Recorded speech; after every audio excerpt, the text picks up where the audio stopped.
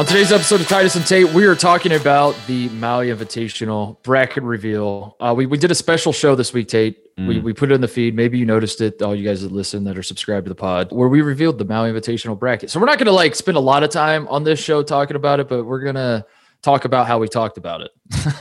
And that's what sports media is at this point, right, is talking about the things that happen and reminding people of what was going on. But at the end of the day, you and I are back with the Maui Invitational. We're going to be going to Asheville. We're going to have great games there. And like you said, I mean, it's just setting the tone for the fact that we are a college basketball podcast, in case you forgot. And here we go. If you want the deep dive, go listen, go check out the pod feed. We put up like a 30-minute something or other breakdown, but we'll hit some very small stuff and move on so we don't belabor it. But we had the scoop and we like to we get excited when we get scoops. So we're going to talk about that a little bit. Also, Dick Vitale, Tate, I don't know if you saw this. Did you see this? I did. Dick People Vitale were talking about it. Has released his top 40. Is it too soon? Is it too early? It's not way too early. I wouldn't say that. But it feels maybe early. I don't know. When is the cutoff point? We still don't have conference schedules yet. We still don't know what the season's going to look like. Dickie V said, I'll wait for that later. Who gives a damn? Let's go. Here's my top 40. And he put for this podcast, it's right on time. It's what we need. My dad has famously met Dickie V at the Battle for Atlantis last year. He's been texting him almost every day ever since. He knew that Gonzaga was going to be the number one team. Dickie V loves Gonzaga. He loves the national championship run for the Zags. So that's a little spoiler, but we're going to have a great time with this list because it's going to be 40 teams that they got to be riled up for this. We're gonna dig through that. We're gonna talk NBA Finals a little bit. Who cares? Boring. Dumb. I'll be honest, I was into the NBA Finals a lot more when I thought our friend had a chance of winning a title. Now that he doesn't have a chance, screw it. Who cares? I don't care about the finals anymore. I'm out. Yeah. That's pretty much what it seems like everyone in the media did. They were all in for the Heat. Everyone's like, I love Jimmy Butler, Tyler Hero, what a guy. And then 2 days later, asterisk, none of this counts anyway. Who cares? Let's just go home. And then 5-Star Friday. We're gonna answer whatever questions you left in the reviews, whatever comments. Tate went through them, and he's gonna throw them at us, and we'll address those. It is 5-Star Friday, so we're gonna have some fun here. All that's coming up, but first, Woody Durr. He takes the timeout. Technical foul. Technical foul.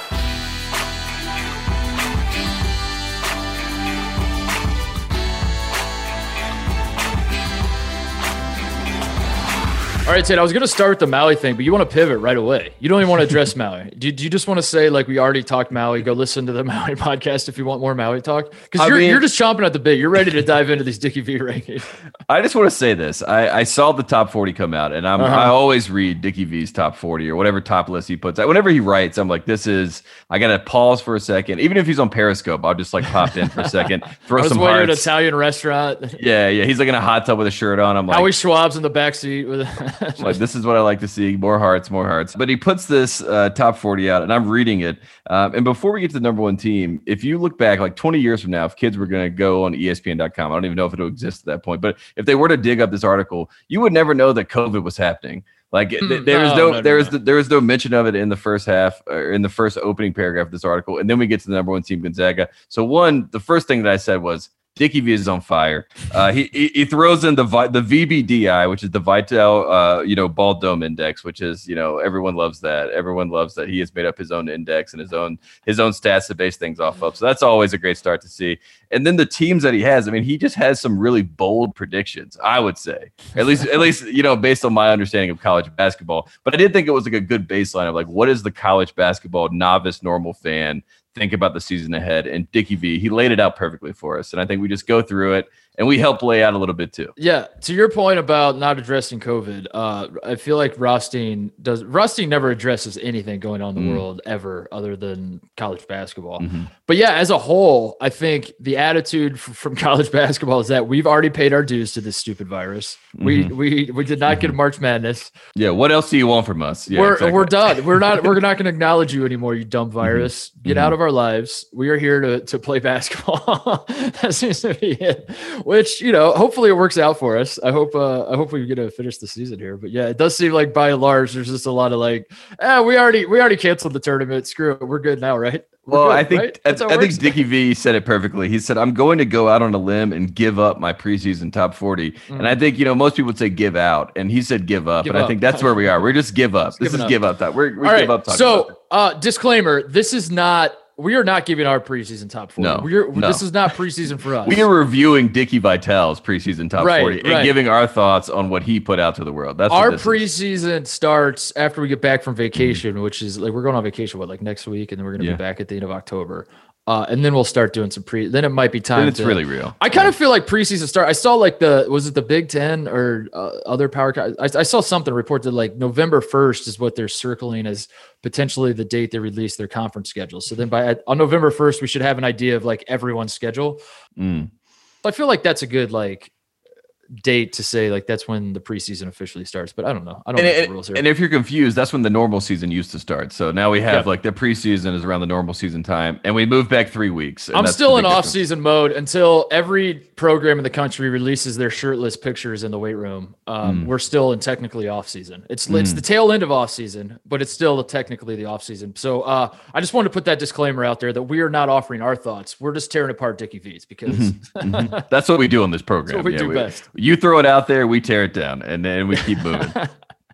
There will be time later to tear down our picks, but yeah, exactly. We're not doing that. And the best part about that is we do that on the same show. We do that with each other. Right. So where do you want to start? So Gonzaga's number one on his list. I feel like that's fair. So big picture thoughts: Gonzaga, Villanova, Baylor. Every single top anything that I've seen out of anybody that knows anything about college basketball has those three at the top in some order. Put them in a hat, draw them out of a hat.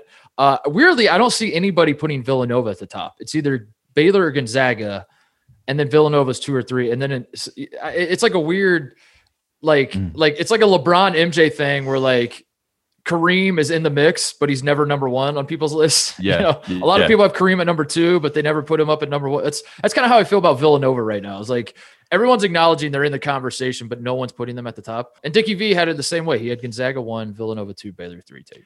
It does seem like Villanova and Gonzaga, just from the blue blood outlook on this, which is, usually going into a season, there is just a declaration that Kansas or a Duke or a North Carolina or a Kentucky, they are your de facto number one. They are a blue blood. But then we talked about the teams vying for that other blue blood spot. Gonzaga is obviously one of those teams. The Zags have been in the mix. Nova did it by winning 2 titles in 3 years. So that got people going to say Nova's that team. So I think it's kind of poetic almost that they are the two teams battling for the top spot right now, because they're both just trying to say, we are the new age blue blood. We are the ones on top. And then obviously, Dickie V had Virginia there too, which is another team saying, hey, we're navy blue and we'll throw our hat in the ring. It's just crazy how much changes in 5 years. That if 5 years ago, everything's the exact same and Gonzaga and Villanova have the exact same teams, college basketball people are not giving them the benefit of the doubt. It's crazy how much changes in 5 years is what I wanted to point out. That like Gonzaga is now considered like a lock. Like they're going to be great. They're going to be awesome. And for so many years, Gonzaga was overrated.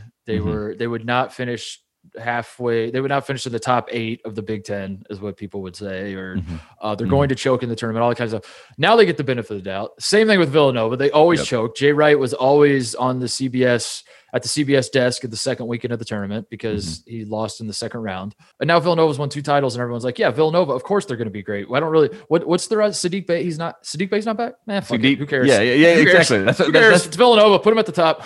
That's kind of the wild part about Villanova and Virginia for the most part. It's like, we don't even have the people that you can latch onto and say, oh, that guy's coming back. It's like Jay Huff and Colin Gillespie are the 2 guys that are coming back for those programs that you're like, oh, I'm fired up about these 2 guys. Gonzaga lost Petrushiev, who's was the WCC Player of the Year last year.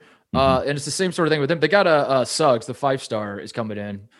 That is why some people are so high on Gonzaga. That's probably why Dickie V has them at number 1, is because they lose Petrushiev, but they bring in a 5-star. It's Mark Few. They still have a ton of talent with Kispert and Ayayi. Did I say that right? I always mess that up. That's hard. That one's tough. Well, it's because Jay Ajayi, the running back, it kind of gets in your head a little bit. And you're like, is that who I'm talking about here? No. Yeah. So Gonzaga is going to be good. I think Baylor, as I'm looking at it, again, this is not my preseason pick. Don't lock me in on this, Tate. I'm just spitballing here. I feel like Baylor might be number 1 when it comes for me to put out my preseason pick. They basically bring back everybody. They're 3-headed monster. Mitchell, God damn it. Teague. Teague. Yeah, thank you. Maceo Teague, Jared Butler, and Davion Mitchell. That's what I was thinking. God, I messed. That's the beauty of Baylor, right? They're the perfect number 3, but they could be the number 1 team. They're right in the right spot. Like they're super status. The problem with those 3 guys is we need like a list of It feels like the Darren Head, Luther Williams, Darren. God damn it! Can we start this podcast over? I'm all over the place. They're all like too good to where there's not an obvious pecking order. I think Jared Butler is, I guess, technically the best, but Mitchell is one of the best. He's always listed first, but he's always listed with Teague. It's always like Jared Butler and Masio Teague, like those two guys together. Yeah. And it's like you kind of run in the list. But Baylor with Scott Drew, we declared on our last 5-Star Friday that we are the Baylor of college basketball podcast, which was a statement that was met with some chagrin by some enthusiasm by others, and some shock by Scott Drew. And Scott Drew, I think this is also the time. You look at the three teams, like Jay Wright, like he's already past the point of proving something, but maybe, we had the whole Quinterly thing, and that seems to happen with Villanova. Whenever they get to a good spot, they start bringing in better, higher, rated recruits, and then they have some growing pains, and then they kind of get back to business. But I got it for you. Yeah, what's the Can formula? Jay Wright win without Jalen Brunson? Okay, there you go. And Mikal Bridges. Yeah, because he hasn't proven that he can win a title without those two. And I think coming into this year, that's what's on the line for him. He's basically turning into Popovich, where people are like, can he win without Tim Duncan and Tony Parker? Okay, so he can, but can he win? Like we get the answer this year, and it's like, okay, but can he win outside of what if Villanova was in the ACC? Could he win then? I don't know. What to see. Yeah, the top three, we're not gonna, I guess. Yeah, it's a wash. Whatever. Shake it up however you want. Yeah. You want to dive in at number 4. That's where Dickie V has lost you.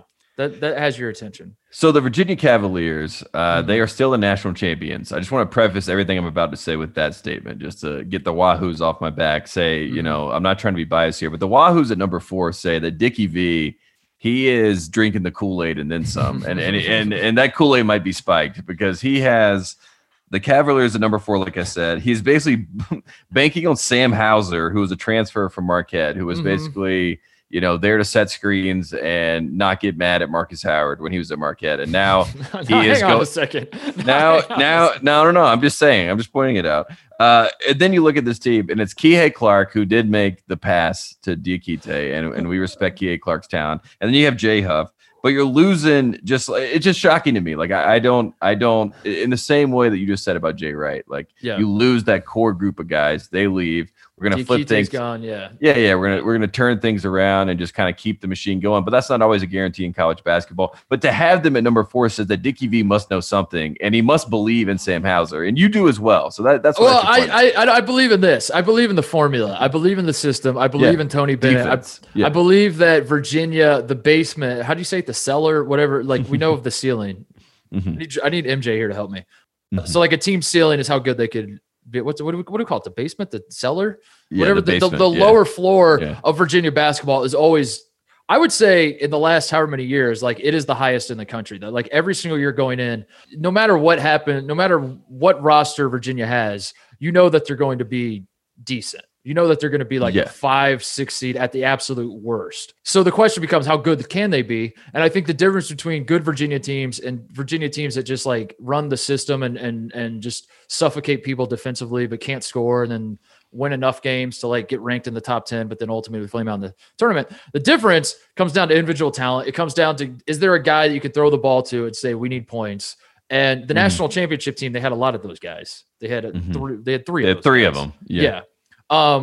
Last year they did not. Kihei Clark, Diakite, that is not their. That's not what they do. Jay Huff does not do that. And I think Sam Hauser, I don't know.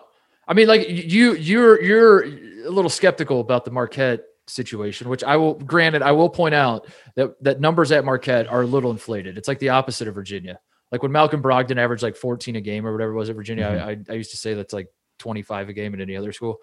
I feel that way about Marquette, that like maybe some of his numbers, they're a little inflated a little bit because it's Marquette and they run and gun and shoot a lot of threes. But I think Hauser's that guy. I think like that's the missing piece of Virginia. And I think that's the reason you're optimistic about Virginia, is because they're going to guard, that they're going to play well together. And ultimately it's going to come down to when the score is 43-40 and there's 3 minutes left, is there a guy that can get you buckets? And I think most people think Sam Hauser's that guy. Maybe you don't think so. That's okay. We'll find out soon enough.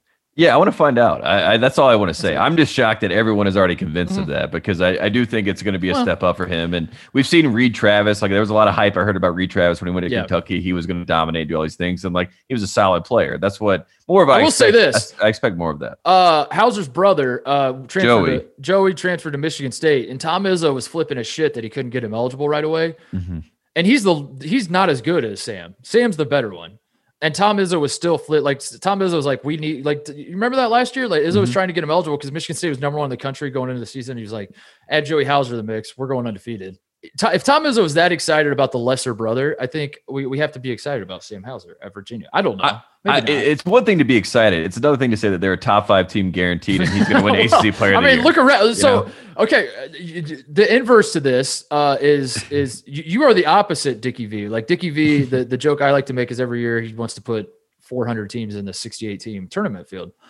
You're doing the opposite here, Tate, that someone has to be in the top 5. There has to be 5 teams in the top 5. Mm-hmm. So I hear what you're saying. Virginia does not jump off the screen at me when I look at their roster, but who are you putting in the top 5 above them is the question. Someone's got to be in the top 5. Yeah. I mean, I would be crazy if it had to be an ACC team. I think the best ACC team is Florida State. And you know what I mean? So that's sort of, for me, is why I'm more shocked. I kind of do it by conference. It's like when I see Wisconsin, I think Illinois and Iowa are better than Wisconsin. So can we talk about that? Yeah, let's talk about that. Let's finish the ACC thing. Can you make your point about Florida State? I'm sorry. No, it's the same thing. It's like Duke's at number 9 on Dickie V's list. We know that Duke is a guaranteed top 10, but putting him at 10 is a little too on the nose. So he's like, let's bump him up, baby. Put him at 9. And you just read the description. It's basically like Duke lost 46 points per game from their team last year. They're going to need Matthew Hurt to step up and Joey Baker. And you're like, this is the top 10 team? Like, what? And then same with North Carolina. I mean, it's like, they lost, these guys from last year. They were terrible last year. Cole Anthony's gone. But Garrison Brooks and all the guys that weren't good last year are back, so they should be better. You know what I mean? And that's kind of how the ACC feels. In North Carolina's case, it might be a good thing. All those guys that sucked are gone. And now maybe we have guys that don't suck as bad. I still believe in Leaky Black. I like Florida State too. Florida State, people forget they won the ACC tournament last year without even breaking a sweat. Literally, they did not break a sweat, and they were handed these tournament trophies. It was one of those. And boy, did they celebrate! There was no huh from Leonard that time. He was like, "Yeah, I'll take that. Thank you." Never seen anything like it. One of the easiest ACC tournament wins of all time. Let's have the Big Ten discussion. And again, this is not our preview, so maybe we is a light. Blow it out too much here. Yeah, keep it light. We need to acknowledge this because when I saw Wisconsin at 5 on Dickie V's list, Larry David passing out was all I could think about. Like that was my reaction. I texted you, "This is criminal." Dickie V. I don't know. Did he have a concussion when he was typing this up? Like I am so confused. But what? I have a conspiracy about this. I think that when college basketball is at its best, we have a storyline and we have a villain of sorts, someone that everyone can kind of point to and say like, that's the guy that I don't like. That's the team that I don't want to win. Whether it be Duke with JJ Redick, you can go through the years. Grayson Allen, kind of the same thing. I'm not, not to keep it Duke specific, but they're sort of the formula for this. But when you look at Wisconsin, Brad Davison with taking charges. I mean, is America ready to find out that Brad Davison hasn't graduated yet? I don't think they are. I don't think they are. I don't think America's ready for that. I think it's Perry Ellis 2.0. Yeah, everyone's going to freak out. The last 7 months have felt like 10 years to people. The time has like we all feel so much older. It feels like we've lived through a decade. That when we turn on our TVs in November, December, we see Brad Davison. I think there are people that are just going to riot. Yeah, they're going to riot in the streets. They're going to be like, what's going on here? Yeah, please stop this at all costs. And then Dickie V had the Big Ten stat of the day for Wisconsin, which I know that you love. All 5 potential starters average at least 8.5 points per game. This is the Wisconsin. So I'm going to spell it out. Again, I'm going to make these exact same points when we do our own preview. The big question in the Big Ten is who should be the number 1 team in the Big Ten. It is, and in a similar vein as Gonzaga, Villanova, Baylor. It seems to be a 3-horse race in the Big Ten between Wisconsin, Iowa, and Illinois. Michigan State's going to be pretty good. Michigan State is Michigan State, but that's not as fun to talk about. Michigan State's like the token Duke pick where you're just like, yeah, they got good players and Tom Izzo. All right, I'll throw them in. But the 3 that people are excited about in some order are Wisconsin, Iowa, and Illinois. I think we're going to learn a lot about college basketball analysts by who puts the certain teams the highest. Because in my mind, it's Illinois. In my mind, it's not even close. It's Illinois. Same. Illinois is the best of the three. Wisconsin gets all the love. Like the idea of Wisconsin being the fifth best team in the country, they might even be the fifth best team in the Big Ten, Tate. Yeah. And I'm not even saying that hyperbole. Like the reason people are high on that, I'm going to spell this out for everybody. The reason people are high on Wisconsin is because technically last year, they won a share of the Big Ten. It was a three-way tie with Michigan State and Maryland. Remember, Maryland choked big time down the stretch. They lost like 3 of their last 5, and it looked for a second like Turgeon was going to turge it up. But Maryland saved a sliver of it. And Wisconsin snuck in the back door because they won 8 straight to close the season. And it wasn't until like late February that Wisconsin fans – we had Big Cat on the show, Wisconsin alum. He was talking about firing Greg Gard. This was like in early January. He's like, yeah, I don't think Greg Gard's the answer. This team sucks. Get him out of my face. And they really didn't play well. Like really, I'm thinking back on like they beat Maryland. They beat Michigan State at home. Both of those were kind of close games. They never really had like a definitive moment, but they technically won. I'm not trying to put an asterisk on their title last year. What I'm trying to do is give context for this year because yes, they won the Big Ten last year. Yes, they bring back basically everybody. But my God, everybody is forgetting about the context from last year, which is that it's an unbalanced schedule. Wisconsin had 0 guys on the first team All Big Ten or second team All Big Ten. 0, Tate. They have the best player they have on their team is Nate Reavers. This is not. They're not a good basketball team. For Nate, they're not a good. They were 22nd in Kid Palm. They were 14-6 in the conference, which was good enough for first place. Like I said, like congratulations, cut down the nets, all that kind of stuff.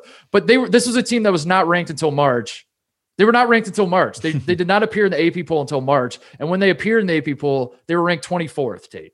So like, I don't understand why everybody's forgetting about this team, but you look at their roster and you're like, oh my God, they're going to start 5 seniors and they won the Big Ten last year. I guess they're 5th in the country. I don't know. I'll say this: 2 words, Micah Potter, and 2 more words, 5-star. And I think people are buying into the fact that Micah Potter is coming, to cash in on what he deserved to do at Ohio State, as you know. And I think that's the only reason that you could believe this, or you just think that Dickie V wants to have them in his top 5 storylines. And I think the idea that I think you're onto something was ranked high, and they've kind of fallen off the face of the earth. And it's like Greg Gard had a top 10 team, and look where they are now. They're 7th in the Big Ten. That's a good storyline. And Brad Davison trying to fight for his team to get back and be an 8 seed like they were when they beat Villanova. That salvage might be more of the season. story. I envision let's salvage the season. We're going to have a players only meeting with all these seniors. They just have ultimately we said this when we were talking about the NBA finals, the Jimmies and Joes and the X's and O's, Tate. the Wisconsin, I'm a Buzzcut Brad guy. He's been on the show before. We like him. I want to go fishing with him. I was supposed to this summer. We'd set it up. It's not going to happen. I like Micah Potter as well, former Buckeye. There are guys I like on the team. If you guys are listening, I love you. Come on the show. Defend your team. Come on the show and defend your team. That's fine. What I'm seeing is you guys know it. Wisconsin fans know it, which is why last year they were like, this team is not. Oh, wait. We won the Big Ten. Okay, all right. I'm happy now. It's like you. No Wisconsin fan liked that team last year. They just liked that they won the trophy at the end, which, by the way, it was just like a backdoor. Those 8 games that they won at the end of the year, that 8-game winning streak they went on, they beat 1 ranked team. So it just kind of like a lot of things just went their way. And again, I'm not trying to asterisk their title. I'm just trying to say come on, what are we doing? Yeah. And I think if you went through the list of guys that we're going to be talking about in the Big Ten, like Luka Garza is obviously going to be probably the first name that we mentioned just because of the National Player of the Year controversy in their opinion last year with Obi Toppin. So he's going to be a guy. Kofi Coburn, Ayo Dosunmu, like Dosunmu and Dosunmu is the best two-way player in the country. I think that's back. Of all the guys, I think it's Garza is the best. I think Garza should be preseason player of the year in the country, obviously. Just he was so damn good. Aaron Henry is my sleeper pick as well. As a guy that's going to be in the mix. Yeah, I like that. That's the one. But I think two-way players, as far as guys that actually play defense, Dosunmu is I think the best guy that came back, which is why I'm so high on Illinois because Dosunmu, Coburn are back. Bashanis Villie's been up and down, but I think he started figuring it out last year. Trent Frazier's back. Iowa, we got a lot of crap last year for loving Dayton so much, and Iowa fans I think took that personally. I like Iowa, but it's the same. It's the same. I'm going to make the same points everyone else is making. Do they play defense? I don't know. I mean, they had 2 games last year, Tate, in the Big Ten that they gave up 100 points in the Big Ten. In the Big Ten, that doesn't happen in the Big Ten, and they gave up. Yeah. What are we doing? I was just going to say, like, who's the most shocking guy you see as a Big Ten player or a Big Ten coach or a Big Ten fan? It's like Joe Wieskamp for Iowa or Brad Davison. You're just like, what is going on here? Like, how long have these guys been here? Yeah. I think that the Big Ten is really interesting, though, as far as like everyone thinks that this is the year to kind of like put like, they're all that team.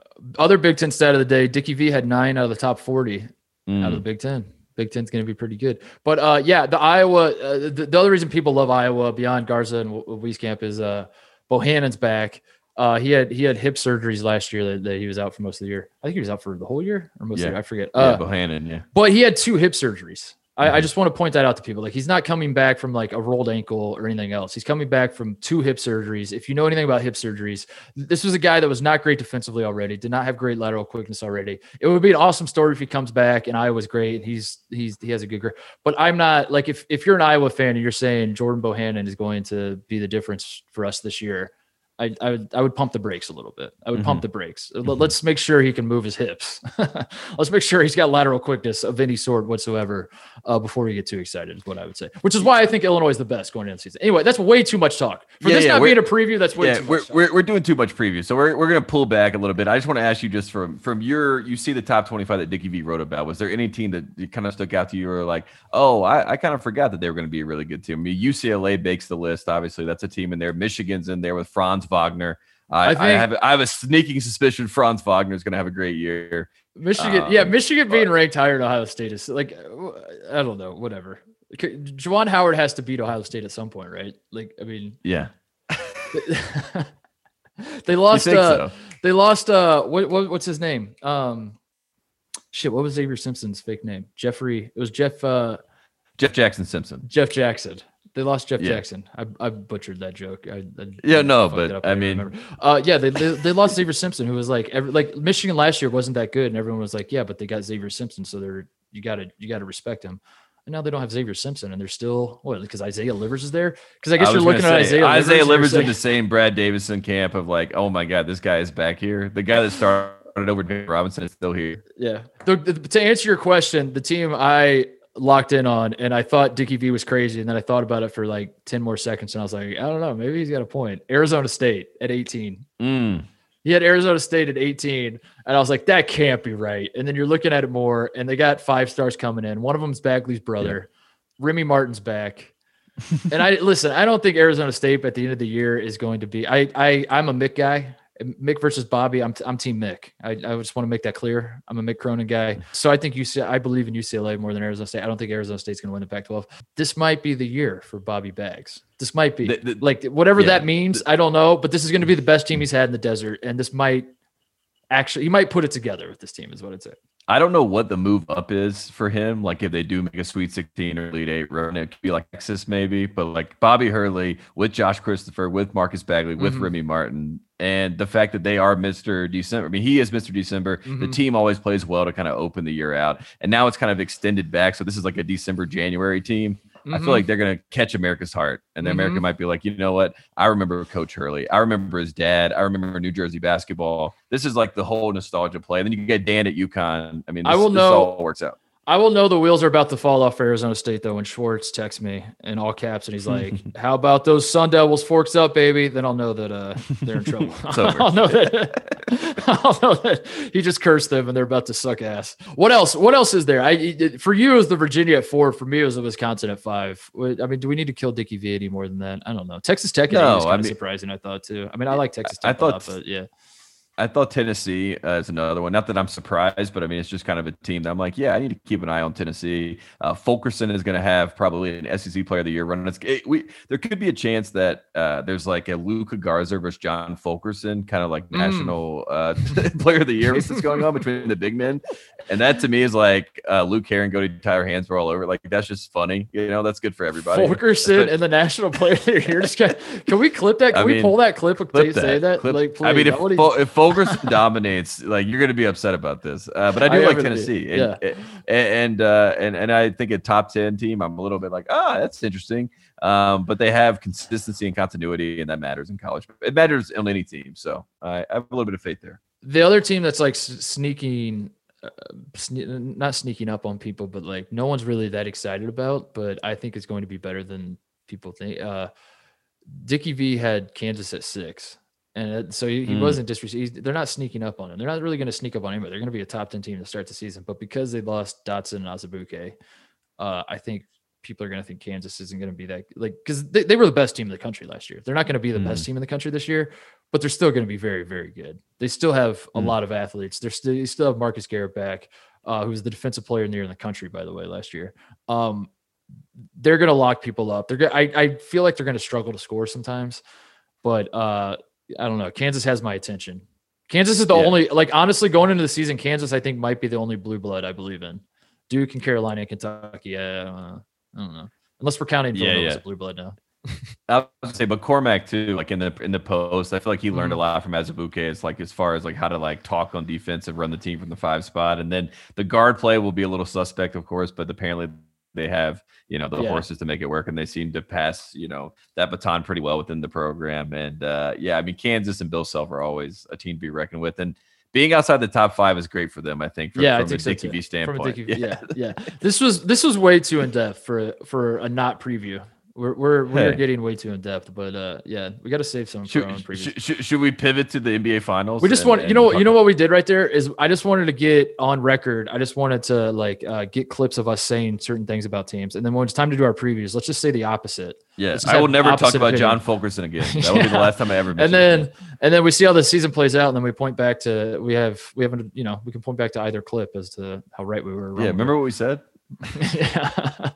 What else? What else is there? I would say of the teams that were left off, Indiana stood out to me. Louisville stood out to me. And then just talking about mentions. Yeah. They're still in the top 40, but they weren't actually written out. There's no blurb for them. Dickie V said, "I will not write a blurb for these guys. I will save, that thinking period of time." But I mean, when I think about Louisville, it just maybe bring up the Calipari situation. Should we talk about that? Because I had a couple other bullet points I want to hit on college basketball before we get to the finals. Number one, before we get to the Calipari thing, Gonzaga and Iowa are playing December 19th in South Dakota in the Pentagon. That's going to be an awesome game. I'm very excited for that. That should be. If everything goes right, that game should be in the 90s at least. I mean, there should be a lot of points scored. Those might be the two best offenses in college basketball. It reminds me of the Jerry Colangelo Classic a few years back that we went to with Tennessee and Gonzaga. It's just a great December matchup. So that's great December matchup. Great place to host it in the Pentagon. Is the Pentagon having a moment? I was going to say, I think the Pentagon in DC must be really upset about this. The branding. It's kind of like with USC, with South Carolina, they keep calling themselves Carolina or USC. It's now the Pentagon trying to take the corner. It's pretty good. Yeah, the Battle for Atlantis gets moved there. Gonzaga, Iowa are going to play there. People forget Duncan Robinson played his G League games in the Pentagon, and now he's we'll get to that in a second. Yeah, we got to talk about Cal's video response to Chris Mack, because this is turning into just like the rivalry that will never end. The Twitter back and forth that will never end. Cal made a video responding to Chris Mack's video, which was responding to Cal's comments, which were responding to Chris Mack's comments, which were responding to Cal's comments, which were I don't even know what iteration we're on at this point, but I feel like Cal just killed it because his video sucked. But then I saw today Chris Mack was doing something with Jeff Goodman, and he was talking, Goodman asked him about Cal's video. Yeah, Chris Mack he was doing a Periscope. Jeff Goodman did a Periscope. So Mack was addressing Cal's video on the Periscope, and I'm like, my God, is this like what we're gonna do until the season starts? Is this back and forth with Chris Mack and John Calipari making video? And the best, like with COVID policies and things, they're not gonna be able to shake hands or anything, so it's gonna be this distance, grudge. You know what I mean? And everything, how close do they get to each other? Chris Mack doesn't want any part of this. But I didn't even see the John Calipari video. You had to tell me about this. That's how lackluster and milquetoast. Yeah, it was not good, but. As we've said all along, Cal knows that he's going to win the game and he has the better team and he's dominates. He doesn't want to be a part of this. He doesn't want to win the banter. He's not trying to win the banter, which is why I expect Chris Mack's rebuttal to the phase 77 of this is Chris Mack doing the listening to Fleetwood Mac, drinking the ocean spray on a skateboard. And then he just shouts out John Calipari, and then we're like, all right, I think this is done. I think we're Coach done. Calipari, I'm coming for you. And he's just on the skateboard. Going down to Lexington. And then we're like, all right, Chris, that's enough. All right, let's you've memed it too much. Yeah, the meme has gone too far. All right. Even Sister Meme is like, can you guys just calm down here? Shout out Sister Meme on Cameo. $101. We got to book her. Should we book her for the show? Yeah. I think we have to. You're listening to Titus and Tate. This is I this is don't Sister think she G. would do it. I don't think she would do it. Her handlers like do not under any circumstances. Do not engage. These guys said that you were going to send them to hell, so they're out. Never forget that Jim Cunningham made a Photoshop of at her live show. I'll see you in hell, Tate. I'll see you in hell, Sister G. Oh my God. Other news and notes: college basketball. The Gavitt games are officially done, according to Rothstein. So the Big East Big Ten Challenge is not happening this year. They'll bring him back though. But that's a bummer. That kind of sucks. I think that's it. That's all I really had. We can move on to the finals because the segue from college basketball to the NBA finals has to be this Nigel Hayes thing. Do you want to explain to the people what happened here? Well, basically, it's as simple as this. Tyler Hero has become beloved. He has taken on the moniker Baby Goat amongst the internet. We talked about this last week. There's a difference between like the actual basketball that's being played. Because like Jay Crowder and Duncan Robinson are the guys that have made 53 pointers together in the NBA playoffs run so far. And it's like a list with Steph Curry and Klay Thompson and like, the usual Kyrie Irving and J.R. Smith kind of thing. But Tyler Hero has become that guy because he's the youngest player in the finals history. And we all saw him decide to decommit for Wisconsin, go to Kentucky, yada, yada, yada. We all know the story. But then we get the real story because Brian Windhorst, who's got boots on the ground in the Miami Heat world, he decided to stay down there. He said, you know what? I'm not following LeBron back to Cleveland. I'm happy to stay in Pat Riley's universe. So he got the scoop. He got the story. Tyler Hero's dad, Chris Hero, tells the story of a little bit concerned early on. He's like, why is Jimmy Butler taking a liking to my son? I don't really get this. He basically said to his dad, Jimmy's a good guy, just believe me, Dad. Listen to me. We've all been there with your dad. You just want to make sure that they know you're around good people. And then the story continues and keeps playing out. And we get an AAU story from Nigel Hayes, of course, famously a meme, that said, did you hear that in the NCAA tournament? Also famously did the Jordan pivot back down the baseline to beat Villanova the year after they had won in 2016 in the second round. Famously came back to Wisconsin, tested the waters in the draft. The waters told him you should shoot a shit ton of threes. And then he came back to Wisconsin and was like, I'm a shooting guard now. Everyone's like, that's not what we needed, Nigel. What is happening here? And so he comes out in this report and basically says that it was him that was kind of pushing Tyler Hero, the man, to leave his home state of Wisconsin and play for UW-Madison and to go to Kentucky because he had, just too much. I can't remember the exact term he said, but basically said he had too much swag and too much, like the talent to go there and should have gone to Kentucky. And if you're a UW-Madison, a Wisconsin fan, that's probably not what you want to see. That's not what you want to see. The official quote in the Windhorst article from Nigel Hayes was, "This is going to make some people mad. I was one of the ones who advised him to not go to Wisconsin with the talent he has." Which, like, to be fair, Nigel Hayes is not saying anything that you and I haven't said a million times in the rest of America observing Tyler Hero. Like, that's I think of two things when I watch Tyler Hero. One is that we belabored this point talking about it a couple weeks ago. The Duke game, I think about that. Just watching him baseline runner against the Duke game. The other thing I think is this man almost went to Wisconsin, which stylistically, it's hilarious to think of like him and Buzzcut Brad, like finding any common ground whatsoever other than basketball. Like Brad's like, "Hey, you want to go fishing, man?" He's like, I literally can't swim, Brad. I don't know. Yeah. What are you talking about? I don't want to be on the Brad? water. No. Yeah. Yeah. Brad's do you have like, a yacht that I can get on that I can go swag on? I'm sorry, Tyler, are you not a white man from Wisconsin? He's like, I am, but listen, man, that's not me. That's not me. Like, what?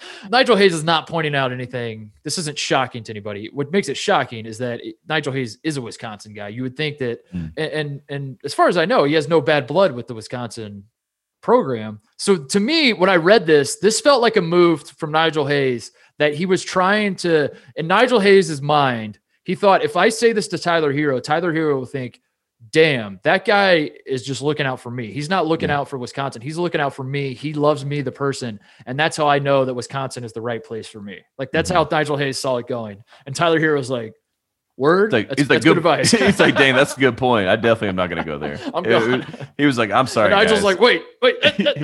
He's like, I thought that reverse psychology would work on this guy, like most people, but he seems pretty straightforward and literal with everything. So he was like, oh, good point. Yeah, I should go to Kentucky. But I think it adds another layer to the whole like hatred. If like I was a Wisconsin fan, I think there would be less. Like, I'd be less upset with Tyler Hero. I know they had a lot of hate for him for going to Kentucky, and he was only there for a year anyway, but that whole process, knowing that he decommitted, but had some kind of, not pushing by other people that were in the program, but just like kind of just good advice, sound advice in his mind. Yeah. And he's like, I'm going to take that and run with it. I feel like that's better than like thinking that he snaked out your school or whatever it may be. So, no, so you think to yourself, like, does Tyler Hero need the approval of Wisconsin fans? And the answer is probably not. Like, he's not like, it's not like the man, what is he going to tailgate at Wisconsin football games? And he's mad now that he can't go to Madison and hang out. But at the same time, he's from Wisconsin, and like, you would like to be welcomed back home. You know, like you would like to think that, like, if I go back to my hometown, I'm not going to go to the local drugstore or something. I mean, what year is this? 1950? What am I saying? I'm not going to go in there and some lady's going to stop me and yell at me because I decommitted from Wisconsin. Like, you would like to think you're welcome back home. And yeah, I think Nigel Hayes, I don't know if, I think it would have been better if it was like Frank Kaminsky that said this, or Sam Decker, other than Nigel Hayes. But I don't know. As far as I know, Nigel Hayes is beloved in Wisconsin, right? Like, he's people like him. So him giving Hero the stamp of approval, hopefully it's okay. But at the same time, like, if I was a Wisconsin fan, I would be really shitty about that too. Like especially as Tyler Hero continues to be great, you're like, that could be our guy. You could point to that guy, because Wisconsin doesn't really have that in the pros. Like, Kaminsky's okay. He's not the guy. He's not the guy that you're pointing at and retweet and people. The Wisconsin basketball account on Twitter is like tweeting all the highlights, like reminding you, hey, that guy that's killing, he went to our school. He went to our school. Tyler Hero could have been that guy, and unfortunately, he's not. He's another one of Cal's guys. Yeah, I was gonna say he's Cal's guy, and he got what he wanted. In fact, Cal tweeted the other day saying he wished that he had been making more comments about the finals, but he just wanted everybody to know that he is obviously so proud and so impressed with his guys. And that to me was a swag move from Cal. Just to be like, I wish I could watch my guys in the finals, but I just got so much work going on, and they'll be there again, you know. Or like, and then he follows it up and he's like, I've been trying to watch the fight. I got to be honest, I don't know who to cheer for. There's so many of my guys playing in this thing. Like, it's hard to keep track of them all. I think I'm going to just abstain and say, you know what, good luck to all of you. And somehow revisionist history, like Cal coach Rondo now, like everyone's like, man, like another this one tweeted us, another one of Cal's guys. It's like Rondo made that layup. I'm like, this is unbelievable. How far will this go? Tom Crean's like, KCP, good take. Tom Crean, Coach KCP, Jimmy Butler, Jay Crowder. Yeah. Somehow Goran Dragic, he knew him when he was over in Slovenia. Who else could Cal claim? I mean, Cal's claiming LeBron, right? Like, for sure. He's got to claim LeBron. Yeah. Well, Tom Crean coached Danny Green's brother, so that counts. He gets that one as well.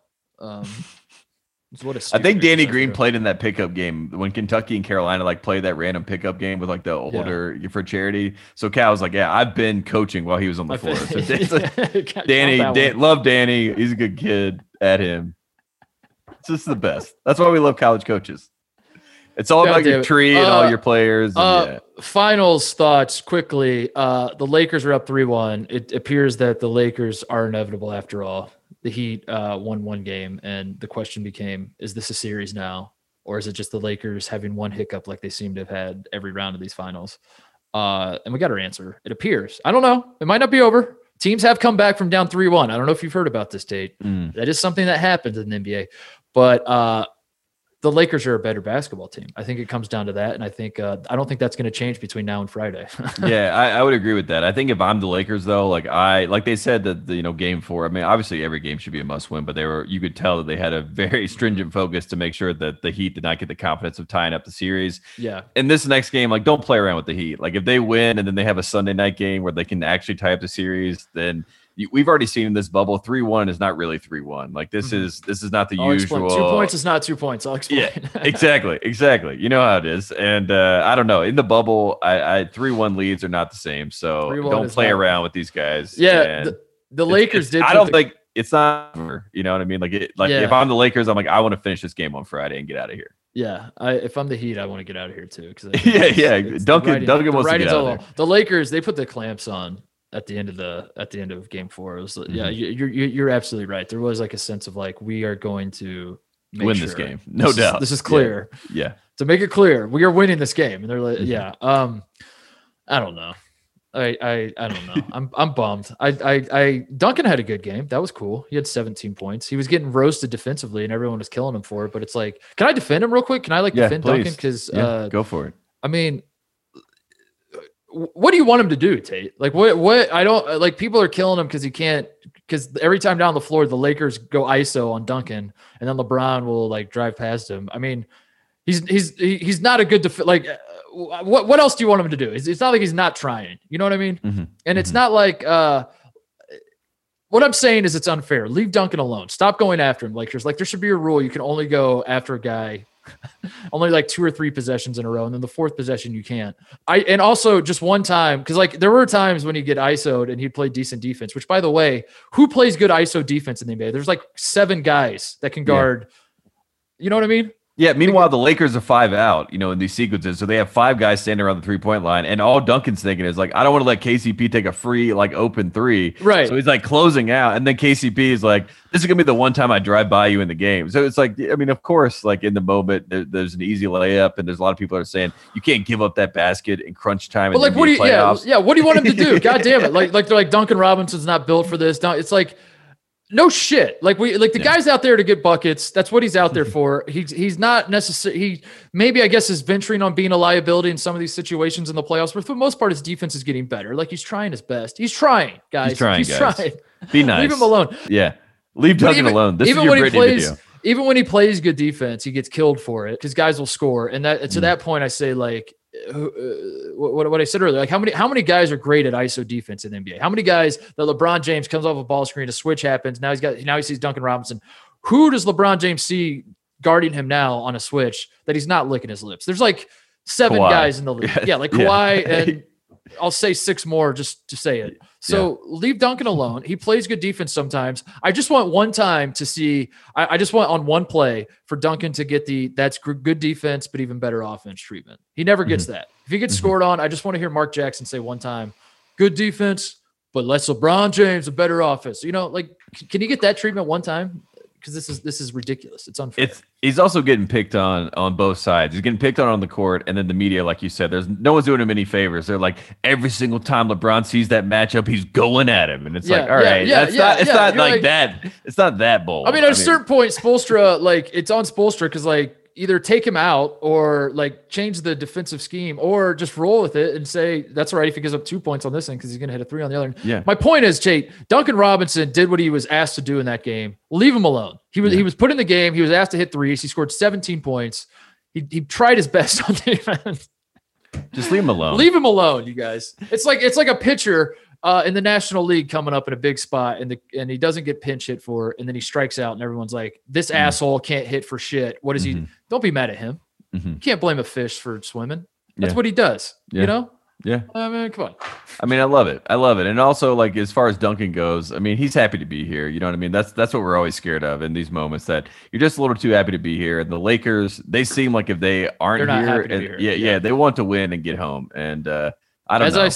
As I've said all along, the moment Kobe Bryant passed away, you would have to be outside of your own school to think that any other team in the National Basketball Association had any chance whatsoever of winning the title. Any chance whatsoever. And then the moment the last dance happened, and then the moment they brought the NBA back, if you thought LeBron James was not going to be gifted another title by the National Basketball, you're outside of your school. That's all I'm going to say. And also I'm going to say that Duncan Robinson had a better plus minus than LeBron in game 4. I'm going to say that as well. Yeah, nice. Good game, Duncan. We're proud of you. All right, we're going to take a break, come back, do 5-Star Friday, and wrap it up. Quick break for a message from NHTSA. Distracted driving is a serious problem on our roadways, leading to the deaths of thousands of people and injuries in the hundreds of thousands each year. When you take your eyes off the road, even for a second, it can be deadly, not just for you, but for others as well. It's important to know that 48 states ban texting and driving. So distracted drivers are not only putting people at risk, they're breaking the law. Look, it's dangerous to use your cell phone behind the wheel. That's why law enforcement officers write tickets and enforce anti-texting and driving laws. Remember, eyes on the road, hands on the wheel, and mind on driving. Remember, you drive, you text, you pay. But that's not the only driving safety thing we need to talk about. We also have to talk about stopping at railways. If you've ever stopped at a railway crossing and the signals are flashing and you don't see the train, or it appears to be moving slow, and you're thinking that maybe you could get across the tracks before the train comes, think about this. Even if the engineer sees you and applies the emergency brakes right away, it can take a train over a mile to stop. I'll say that again, over 1 mile to stop. By that time, it's too late and the resulting crash will be deadly. So please, please, please stop. Do not try to pass through a railway crossing if the signals are flashing. You have to stop because trains can't. All right, Titus, we are back. It is 5-Star Friday. This is the shameless game that we are playing with all of our listeners, which is basically go give us a rating and or review, mainly for the review for 5-Star Friday, but you get the 5-star review, then you give a rating, you give your name, you write anything, and then we say it and talk about it. It's as simple as that. I don't know what else I can say other than thank you for doing it. I'm enjoying it, reading all these comments. And the first person that came up, Mark Titus, this is a pretty simple one, pretty easy one. This is from Con Geek 7. He said at Mark, then space Titus. So not even at Mark Titus together in one thing. He said, "Scope my cameo request, dog." So I don't know who this man Great is. review. Great Con review. Geek 7. He said 5 stars. Please scope the cameo request. So Right. Done. Book me on Cameo. Cameo is going well. I'm having a great time. Sister Jean has come and blew up my spot by having $101. Like that makes me look like cheap. Yeah. That makes me look cheap. Yeah. We don't like that. I want to reiterate, all the money's going to the Club Trillion Foundation Scholarship. So it is for a good cause. And I will say this. I have to point this out. Cameo reached out to me again because they use you as an example. They're like, Mark Titus is on Cameo. We know that you've ignored us before. And the real truth of it is like, I just don't want to like be well dressed enough to have to do videos all the time. So like, I will say, I finally gave the honest answer of that. I was like, I just don't want to be, presentable enough to respond to people. I will say I'm taking it far more seriously than I'm taking it far more seriously than Greg Oden is. I've seen Greg. I've been at dinner with Greg where he's put his finger up and he said, "Stop talking, Mark. I got to shoot this real quick." And he's done it. Meanwhile, I'm trying to get the angles right. I'm trying to I'm writing out scripts. I'm reworking scripts. I'm sending them to my creative team. I'm saying like, do you think I should say this or is this joke better? And I don't know.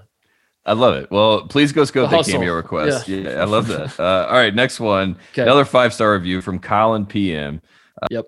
He said, Titus and Tate, here's your abbreviation. We were once OSP, One Shining Podcast. We hated that name, so we used the abbreviation OSP. And then a lot of people have asked for a new abbreviation. They said, Friday's episode, Titus mentioned needing an abbreviation. I've got the perfect one for you guys. DTB, drop the bag, rolls right off the tongue. Will absolutely catch on. DTB. I'm not sure if it will, especially because it has nothing to do with Titus and Tate. I mean, TNT is the best we have. We know we drama. We kind of do need like an acronym that sticks with us as we change the show, though. I mean, Colin PM wants DTB. He wants DTB. Once the new season starts and we inevitably change the name of the show, we should have an acronym that just like lasts the test of time. TTS.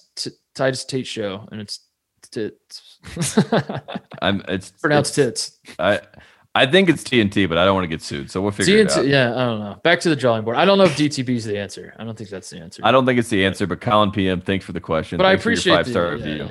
That's all. And go to Cameo and book Sister Jean or Mark Titus. It's up to you, Colin. Next one we have is they didn't even give us a name, but the name is Like Are We Sure? 4 words. Like Are We Sure? Coach K voice is the headline here, and then a couple of Tate thoughts, which is the worst thing I ever see on the internet. I'd gotten over my initial shock from the Teed Up days that Tate isn't black to recognize you guys are one of the best pods out there, but I got to know why Tate stopped doing the Coach K voice. Haven't heard it since OSP. Did Duke sue Titus and Tate over his image likeness? Can you use the health and safety of the kids this pandemic to force majeure using it again? Bring back Coach K voice. I mean, I'll answer this. This is simple. Once upon a time, there was a contract in place that I was like, I don't know if Coach K voice needs to be used for fear of retribution. We've passed that point. Now we are fully on to distribution. And this season, once we get back from break, I am back. Busted out. Yeah, I busted out. And in fact, I might do a presser for where Coach K is in his life, which is basically what has Coach K been up to during the pandemic? Exactly. Yeah. So it will be back. Don't you worry about that. Yeah. The non-compete. It's weird. What? Yeah. You had that was like the number one thing. Was like the Coach K voice. All the other work you've ever done, they're like, who cares? We don't really. No, they're like, we have it. We own that. Like, but you can't have that voice either. So we're back. That's good news. This is a good question. We have another one from J-Man Carl. OK State, and I'm glad I found this podcast. J-Man Carl says, first off, love the podcast. I love college basketball and proper banter.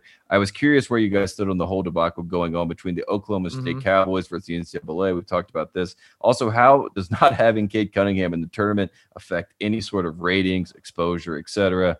Thanks again. Thank you, J-Man Carl. What do you think about this, Titus? So 2 things. One, Cade Cunningham will be in the tournament. They're going to appeal it. They're going to find a way, even if they have to endure their punishment as it's been laid out right now. They're just going to postpone it a year. And I'm not saying that because I'm sourced and I've talked to people. I'm saying that because I've watched college basketball. I know how these things work. And there's no way that after we had the tournament canceled, you're now going to leave the number 1 player in the country, the guy who could be the number 1 pick, out of the tournament for some bullshit. Which brings me to the second part. As a reminder, and this is important, I think we need to flesh this out. I know we've talked about it before on the show, but I just want to pointed out to people that the situation at Oklahoma State is bullshit. And it's not, I don't say this as a guy who is anti-NCAA. I think if you listen to the show long enough, you know that we try to be fair. Yeah, we try to be fair. You know, like there's some times where I'm like, yeah, the NCAA kind of has a point. And with recruiting violations, I am generally a guy that's like, no, you know, because like most of the people on Twitter lose their mind and they're like, let them play. Why punish anybody? And, you know, sometimes I'm like, no, hang on a second. They broke the rules. They need to serve a punishment. The difference with Oklahoma State, as a reminder to people, Lamont Evans, the assistant coach, was not this was not a recruiting violation situation. This was a situation he was taking bribes to steer all guys who were already at Oklahoma State. He was steering them to certain financial advisors once their careers were over. Yep. Which is important because that the reason that's important is because Oklahoma State was never gaining a competitive advantage. He was not dropping the bag. Maybe he was, but we don't have evidence of that, or the FBI doesn't. What he's charged with is on the back end. Yes. Yeah, exactly. It's on the back end. So that's what makes this bullshit, is that this was not like a systemic thing with Oklahoma State bag dropping, trying to get 5 stars to campus. This was one guy trying to steer the players to a certain financial advisor after their careers are already over. 2, Mike Boynton's the only guy involved in the program who was even involved in the program then, which granted he is the head coach. So it's not like it's not like he's the water boy or whatever, but still it's like most of the people that are there now had nothing to do with that. Which I think matters. A lot of times it doesn't matter, you know, cause sometimes it's like gets dicey and you have to still punish them. But I don't know. You read all the details of all this. It is total horseshit. And I think they're going to win their appeal. And even if they don't, the appeal process is going to kick the can down the road to where Cade Cunningham plays. That's how I see it shaking out.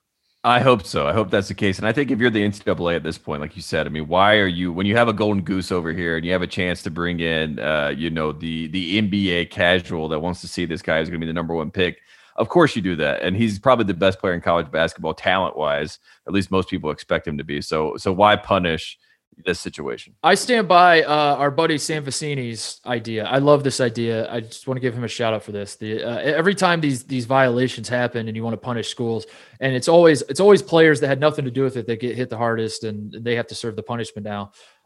His idea is announce the punishment, but it doesn't take effect for 3 years or 4 years or whatever. So that way, like any kid that signs up to go to that school knows that in 4 years, you're going to miss the tournament. Yeah. But the kids that are there now don't have to serve the punishment. But that would be an actual punishment. Yeah, that's actually like well thought out. And then that way the school's still being punished, which again, I would need to be said, like Oklahoma State, I don't even think they should be punished at all for this because they didn't gain a competitive advantage.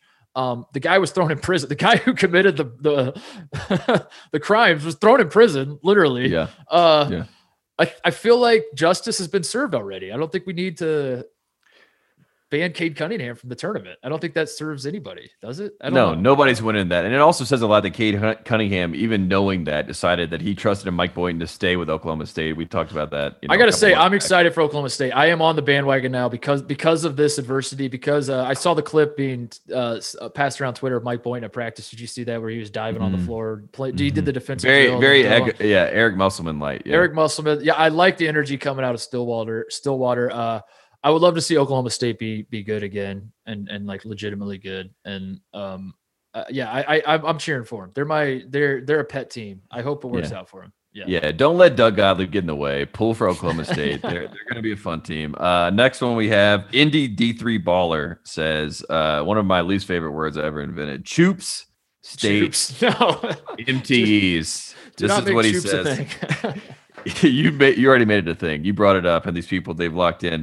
The first thing he says is situations are situational. Pat McAfee gives him credit. Shout out to Pat McAfee.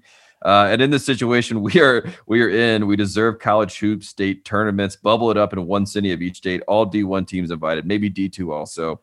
Been waiting to hear you guys talk about that as an option for no conference games, MTEs. I personally would love to see Kay and Roy play in December for the North Carolina State title. Oh, and this is a great 5-star Friday. This guy's from Indiana. Yes. Yeah, Indy D3 baller. Excited for North Carolina basketball. This is good for the podcast. If you would have told me, if you wouldn't have said he's from Indiana and I had to guess what state he's from, I would have said that is an Indiana line of thinking right there. That is a guy who is from Indiana and thinking that way. I absolutely love this idea. Do you like this idea?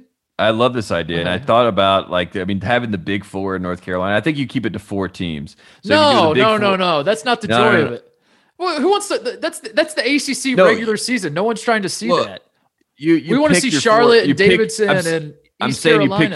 You pick your 4 teams. That's all I'm saying. Make it simple. Just pick your 4 teams. We want a full-fledged like an FA Cup in England where you got like some like semi-pro team where all the guys got beer bellies. They're going up against Arsenal in the first round. Yeah. Those are the Wilmington Sea Dogs. Yeah. They're the ones. They're the semi-pro team that's going to come up. We want the state champions. Yeah, I feel like that should be. Yeah, I want college basketball to get crazy with some of these ideas. I want that to happen so badly. That reminds me of like the idea I had one year. I pitched it. I forget this. I wrote this on the Ringer or Grantland. Maybe I said it on the podcast.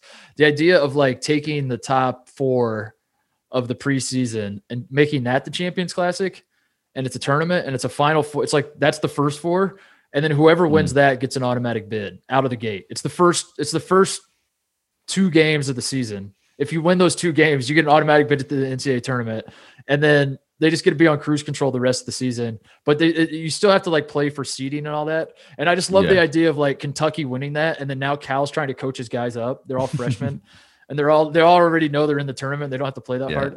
They're like, chill, coach. No, they're like, we'll see you in February. Yeah. One of the worst ideas I've ever had, but I'm just trying to think outside the box. I feel like this is actually a good idea. A state championship thing. How many states would people hang banners for? Like if you won it? I feel like Indiana, out of the 50 states, 100%. Indiana, they're hanging a banner in Indiana. They're hanging it in North Carolina. I think they're hanging the banner in Hawaii. I think they're hanging the banner in California. I don't know where in California. They're definitely hanging it there. Arizona, Texas, they're hanging the banner. Ohio, they're hanging the banner. Michigan, they're hanging the banner. You don't think Ohio's hanging a banner? Ohio, like if Ohio State won, I will. If Indiana won it. It feels like an Indiana thing to be proud of. I'm thinking like if Ohio State won that'd be pretty good. Yeah, screw it. Georgia's hanging a banner. Florida's hanging a banner. What state is not hanging the banner? Who's the state? That's an even better question. It'd have to be like Minnesota or Wisconsin, right? Like if Minnesota won, who else is even in Minnesota? If Minnesota won. Being in Montana right now, I think Montana's not hiring or putting a banner up. I think they're just going to say, "Yeah, we did it. You don't have to see the tape." Yeah. Wyoming's another one. Getting after Montana, huh? Just honestly just sitting out looking at the trees, man. It's wild. I feel like I'm in Phil Jackson territory. I'm at Glacier National Park. Yeah. Brock Eisweiler's from up there. Go to I love that place. Go to Whitefish. Go to the Bulldog Saloon in Whitefish, Montana. They have pictures of naked women in the men's bathroom. So that's a little tip for you. Just keep that in your back pocket. I don't know if I can do that. I'm gonna keep it PG-13. They have it on the walls. I took a piss in there one time when I was up that way. And, I saw a bear yesterday driving up to the cabin and had a cub with them, and you're just kind of like at this point, I really don't want to go out to a bear. You know, that would be the worst Baylor? case. You say I was like, please, sir. Just let me pass. Scott Drew, a good coach. Excuse me, sir. Please. Message to the haters. Scott, coach. State tournament. I love that idea. I only love that idea in a way that you say you love ideas on podcasts when people suggest ideas and then you try to like gas up your listeners' ideas so they keep sending you more ideas. I legitimately like that idea. That's a great idea. I think state like the Indiana's already doing that Crossroads Classic thing. Ohio's trying to get it done. We had Chris Holtman on the show. He was talking about the team that's the hiccup in that. Who was it? I forget. Was it Xavier? It was Xavier, wasn't it? Yeah, I think it was. Xavier. Yeah, Xavier was. Yeah, classic private school move. So there are states already kind of doing this, but I love the idea of like the small schools getting involved. Maybe we don't let D2s get involved. That's a little too much. But I love the ideas of like the states that have massive like Ohio and North Carolina, for example. They both have 1,000 Division I schools in those states. Open it up. Let's do the North Carolina Open. I feel like that's going to be the actual. That's the Maui Asheville Invitational this year. Yeah, it's pretty much what it is. It's David Simmerf, North Carolina. That's all the people can hope for. That was my last one though. That was it. All right. Best. I was like, that was a good one. I like that one. 5-Star Friday's fun. Cool. Shout outs, closeouts. Anything? Man, I'm just gonna shout. I mean, I don't even know if this is a shout out. It's more of a closeout for the NBA draft talk that we have ahead. Cole Anthony is going to be the focal point of the draft, in the sense that, like, I've seen the range of Cole Anthony, and I've heard so many people say different things. I had one person tell me they would not draft Cole Anthony. That was in a front office. I had someone else say that Cole Anthony was going to be a top 5 pick. So I just wanted to shout out the fact that Cole Anthony is taking over the headline game going into the draft. I don't know how this man works so well. He's always talked about, I've seen him play one great game against Notre Dame. It was the first game of the season. And then he did what you just talked about. He was like, all right, I'm done. He's like, I'm getting drafted. I just had a triple-double. I'm out. Automatic bid to the draft. I did it. So I just want to shout out to Cole Anthony for just like already managing the headline game. And I don't know where he's going to go, but I know we're going to talk about it. So shout out. Instead of putting out our big board, we should put out the most volatile draft prospects big board. Like, is Cole Anthony number 1? Is it LaMelo Ball? Is it Anthony Edwards? You know, a lot of people like him at number 1. Other people say shot selection's horrible. I don't know. He's like, who is the most volatile pick in this draft? Who is the I still stand by, because maybe I'm not reading the right things, but I swore I saw something where the Timberwolves were talking about maybe trading the number 1 pick. And the Warriors are talking about trading. And God, that would be so great if, like, the first night of the draft is it multiple nights now, or is it all one night? It's still one night, right? I think it's one night. They haven't done multiple nights yet. Yeah. But if they have to do multiple nights, because like the first 3 hours, nobody is taking any picks. They just keep trading the number 1 pick. And they're like, all right, we'll be back tomorrow. And as it stands now, the Washington Wizards, after 27 trades, the Washington Wizards currently own the number 1 pick. Will they keep it? Tune in tomorrow night, 7 p.m. to find out. Yeah. I mean, it's one of those things where, like, yeah, you could be talking to anything too, like, from what you're hearing, because no one has a set, standard for like who this guy is based on these grades. And a lot of it is, you talked about the basement. Ceiling is all I'm hearing about. All I hear about is this guy's ceiling, that guy's ceiling. But I don't necessarily see the ceiling all the time. Obi Toppin. That's the pick. That's the pick to the Bulls. Obi Toppin to the Bulls is like, that's what I'm praying for. Billy Donovan with Obi Toppin and Lauri Markkanen and Kobe White and Wendell Carter. That's something right there. Obi. That would be cool. That would be really cool if Obi I would Toppin love went that. number 1. I would love that too. I would then hate it, because as soon as, like, his first game, he's like 7 for 17, and then like LaMelo Ball, is 9 for 17. Then everyone's like, wow. I was gonna say 9 for 27. And everyone's what a like, horrible pick taking Toppin. And but yeah, that would be cool. I really don't envy the Timberwolves having the number 1 pick. I don't think number 1 is what you want. I feel like number 3 is what you want, and you just take like whoever's left. There were some rumors about the Sixers potentially having interest in the number 1 pick as well, like trading Ben Simmons out to get the number 1 pick. And if that were to happen, you know what I love? Then LaMelo Ball has to go to the Sixers. I love that's just the funniest thing in the world. I love the format of picking a guy in the NBA and saying, would you trade the number 1 pick for that guy? Like Tyler Hero, for example. Would you trade I think was it Russillo that tweeted that out one, like, not too long ago? No, it was Duncan Robinson It was Duncan Robinson. Yeah. Like, if you had the number, would you trade the number 1 pick for Duncan Robinson? And I love that format of discussion. Yeah. 2 games ago, everyone's like, no way. And then after the last game, they're like, yeah, he's trash. What a stupid question. That's how quickly it changed. Yeah. Would you rather have the 2020 number 1 pick or Alex Caruso on your roster? People are asking. Think? Vote below. Like and comment, subscribe. Any other shout outs? I don't really have anything else. I just want to shout out Brianna Stewart. I know we don't talk about the WNBA much on this program, but Brianna Stewart, like, Taurasi to me is one of like the first, like, I just watched her whole career at UConn, saw her win. But Brianna Stewart has won 4 straight at UConn, was the MVP, and then took a 1-year break, and then basically just did it all again in the NBA Finals here and swept with Sue Bird. So shout out to Brianna Stewart. I feel like she's like making a Kobe run or a Jordan run or a LeBron, whatever you want to say. Like, she's doing that, and it's very quiet. I know no one really seems to care, but like, she's a monster and she's cold-blooded, and they swept. Like, they just got, like, Asia Wilson is awesome. Asia Wilson, I think, is like one of the best women's players I've seen in a long time, maybe since like Candace Parker, as far as being a big. And then she just got twerked, by Brianna Stewart and Sue Bird. So shout out to them. Brianna Stewart, you're saying you're locking it in. GOAT potential? She GOAT potential is what I'm saying. Saying Diana Taurasi is already doing her version of The Last Dance. She's like, do you remember when we remember all this? Remember when we talked about Maya Moore? And then I was asking you, like, who's the UConn GOAT? And then I think there's a UConn fan that reached out to us. And what do you say, Lobo? Rebecca Lobo is like the OG The OG. There's Maya Moore, there's Diana Taurasi, and there's Brianna Stewart, but there's also got to be Sue Bird on there, right? Yeah. Or not? I don't know. I don't know how it shakes out. That's the problem with UConn is that they're too good.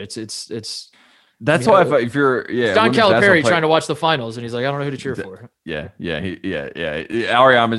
just tweeting like my girls, like these are my girls. That's what I expect from these guys. You're like, wait a second, what happened there? He's like going back and forth. Who does Ariama think the GOAT is? That's what definitely who's the greatest player that's ever played for him, I wonder. Probably Taurasi. It's and he would put that out, I think, for her. I feel like that's in The Last Dance with Diana Taurasi. Taurasi's my GOAT. She's considered the GOAT, right? I don't think so.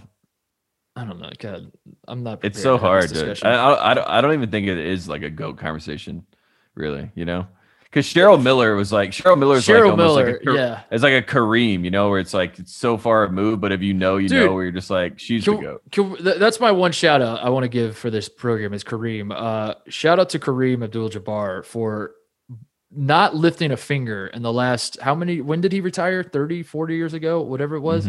Has not lifted a finger on a basketball court and has worked his way back into the GOAT conversation solely because as LeBron's career progresses and the argument for LeBron James over Michael Jordan becomes longevity, that becomes like the argument. And then as that argument is getting made, everyone's like, now hang on a second. If we're doing the longevity thing, we got to talk about Kareem. Kareem has now made his way back into the GOAT conversation, has not done a damn thing in 40 years. It's brilliant. Well done, Kareem. And it's also like a blueprint for LeBron, which I think is what LeBron is doing. He's making his GOAT conversation for the people to come back to 40 years later. Because when you look at the record books, you're like, why isn't this guy the guy? And then everyone's like, I mean, people were saying he was. You know, back then people were saying he was, and but people just didn't like him because of his politics or whatever it may be. That's what Kareem had. And that is like the revisionist history that'll be worked, and that's why LeBron he's playing it perfectly. And it's not just a one and done for LeBron. I will say that, having watched the last game, I respect the fact that this man has built a Lakers foundation for him to be the third guy, second guy, first guy when he chooses for however long he can to win championships, and that's like. You know, that's smart. Yeah, he can stick around. He can still rack up championships well into his 40s if he wants. Exactly. But Kareem and Magic like switch spots. Like, you know what I mean? Like Magic was like the rookie and Kareem was the guy. And then as like time wilted on, Kareem's like, all right, my turn to be number 2. You're number 1 guy. I heard myself say 40 years, and then I did the math and realized 40 years ago it was 1980, and then I was like, "That's not right." Kareem definitely played longer than that. So but this year feels like 10 years and what? He retired in 1989. I just looked it up, so I meant to say 31 years, but yeah, he hasn't done anything in 31 years. He's back to being the GOAT, maybe. So good job, Kareem. Is that it? Is that you got anything else? All right, well, that's it. Thanks for listening. We will see you guys next week.